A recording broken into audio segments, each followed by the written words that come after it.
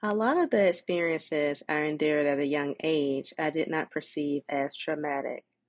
I was molded to take care of others when I was very young, often participating in demeaning tasks for adults. I remember playing with toys, but I also remember the emotions surrounding how these toys were obtained.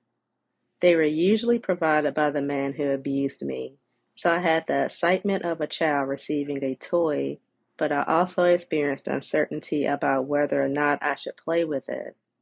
I would receive money for doing things to please an adult's body, like scratching disgusting bumps on the back of his head or scratching his toes, often paid in quarters or a random dollar. It is not like I had a choice, but I was expected to do it. Even if I hesitated about the act, I still did it. I did it to please my mom. I wanted to make her happy. I was an innocent kid, one with a heart of gold. Unfortunately, my light was taken from me when I was 5. I felt a detachment of joy, purity, and innocence. My young self had gone down deep into a ball within my soul. She was later retrieved after a spiritual journey where I received the joy and purity I lost when I was young. How does one recover the lost parts of ourselves? Welcome to the Sticks, Stones, and Roots podcast. This podcast encourages you to be the ace of your magic. I am your host, Alonia Water.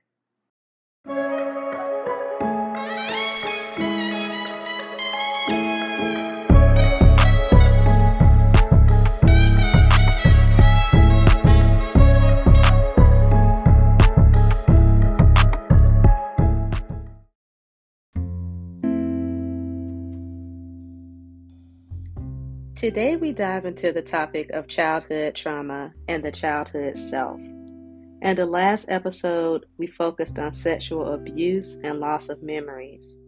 We begin the process by unlocking memories we have put on the back burner for several years or even decades.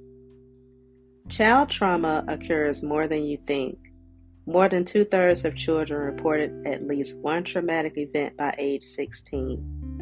Potentially traumatic events include psychological, physical, or sexual abuse, community or school violence, witnessing or experiencing domestic violence, national disasters or terrorism, commercial sexual exploitation, sudden or violent loss of a loved one, refugee or war experiences, military family-related stressors such as deployment, parental loss or injury, physical or sexual assault, neglect, serious accidents, or life-threatening illness.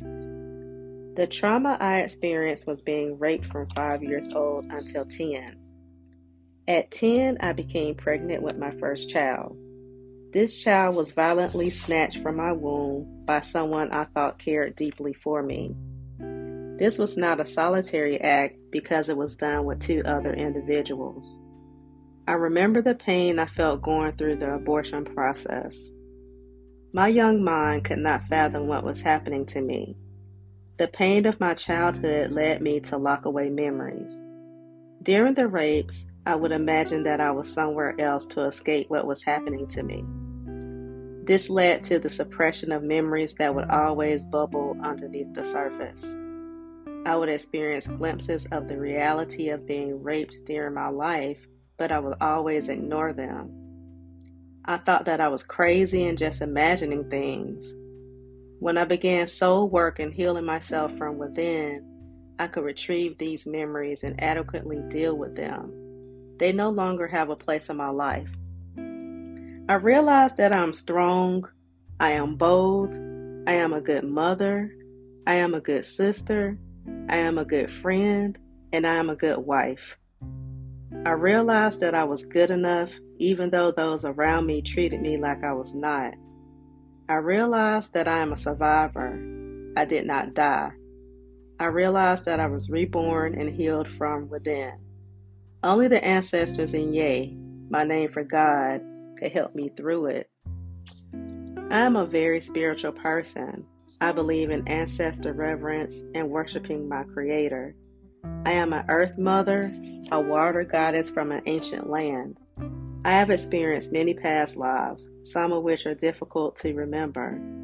Since I am in the present reality, I remember what was violently done to me.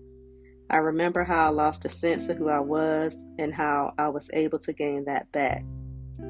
To do that, I had to take a deep journey within my soul to find my true purpose.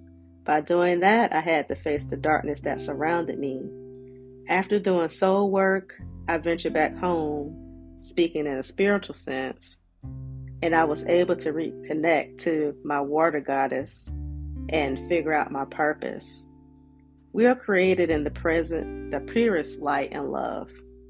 And when I went home to her in the land of the ancestors, she wept over me because of how broken I was. I was broken by what was done to me in the earthly realm. My mother, water goddess, took me into her arms and cried, and then I was made new. I was made whole again. So whether or not you believe in spirituality in all aspects, such as angels, the ancestors, those who have moved on, I'm not here to debate that with you. However, I can share my healing journey and help you along your path to rediscovery. You know your story. Some of you may know you have been abused, and some of you may be unsure. The point is that we all need to become better versions of ourselves. So how can we do this? How can we become those better versions of ourselves? First, you have to do the soul work. No one else can do it for you. This is the first step in receiving the answers you seek and true healing. You have to die to yourself, which means you have to die to your ego. You have to die for everything you thought you knew because you will face a new reality and the truth.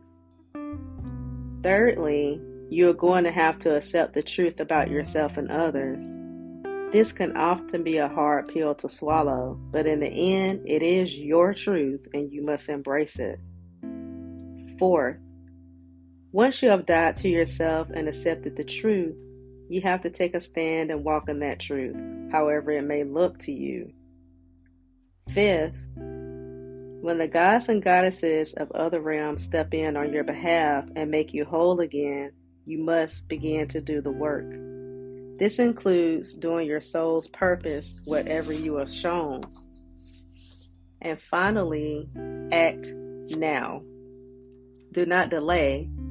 What do you have to lose by being yourself and putting yourself out there? When heaven has touched you, how could you ever go back? And that's a question that I've often asked myself. When heaven touches you, how can you ever go back to being the same? You can never go back to being the same person because the old you is someone who is stuck in bondage, someone who is driven by ego, the desire to please others, the desire to prove yourself to others. When you've constantly died to yourself and what you think about yourself, you're no longer in competition with others in this life, for you have your own soul purpose and you have your own destiny ahead of you. The ego holds many of our problems in the world. You find yourself having to prove things to other people for validation. So when you do actual soul work, you no longer need the proof of others because you operate under a different set of laws. These are ancient laws that are forgotten by many and known by few. When you get your instructions from Yah, you are no longer under a contract with man. You can no longer be under the thumb of people. People do not know anything. The universe and all around us hold all the answers. It has the key to ourselves. Your child self has been lost to many events that have taken place over your life. You have to make proper soul recovery to find this self. If you're feeling drained, have a loss of passion, or experience depression, sadness, or anxiety, then your child self has checked out on you. You have to go back to the event that made you this way. You have to think about when you lost your passion for life. Only then can you do the work to come out of it. Doing the work takes work. As stated, it will bring up a lot of dark emotions and events surrounding your trauma. If you are sick of being stuck in a cycle, you must get out of the loop and find your way. You must stop listening to other people and gurus and do the work. Remember that a guru cannot do it for you. You have to do it for yourself. I am a voice to point you back to how you should go. Your answer will not be found in the concepts of man, which includes getting more bogged down by your ego. I have come a long way in this episode without explaining the ego. So what is the ego, actually? The ego is the part of the mind that mediates between the conscious and the unconscious, and it is responsible for reality testing and a sense of personal identity. It is where the person's self-esteem lies. For example, the ego is linked to my and mine statements, those things we think define us. The ego tells you who you are based on how you are surrounded by something. These things can be a car, a house, money, or a good job. It is the thing blocking you from your connection to your soul. It often overshadows what the soul wants, and it can prevent you from hearing from your soul and knowing your soul's purpose. I encourage you to begin the process of looking into yourself. Look past the ego and get to know your consciousness, your true self. We do not know who we are until we have accomplished this goal. Once you do this, it will change your whole life. Remembering who you are may go against the grain of mainstream society, but you stand firm in your beliefs. It may be a drastic change from what your partner believes, your friends believe, or what your family believes. Your truth comes from above and from them only. Why do you put so much trust into people who cannot help you live or die? They cannot bring you back from death. They cannot live for you. So find your truth. Thank you for listening to the Sticks, Stones, and Roots podcast. Please follow the show on Instagram, YouTube, and Facebook. I am slowly working on products. The first one is a healing herbal tea bath. This tea comes in two forms. It comes in a mini form and a big set. The purpose of this tea is to rid the body of opposing streams of energy, especially those tied to the ego. This herbal blend is to be used for 5 days and comes with written instructions. More products will be added as I get the time to do them. So until next time, be blessed, be present, and be the ace of your magic.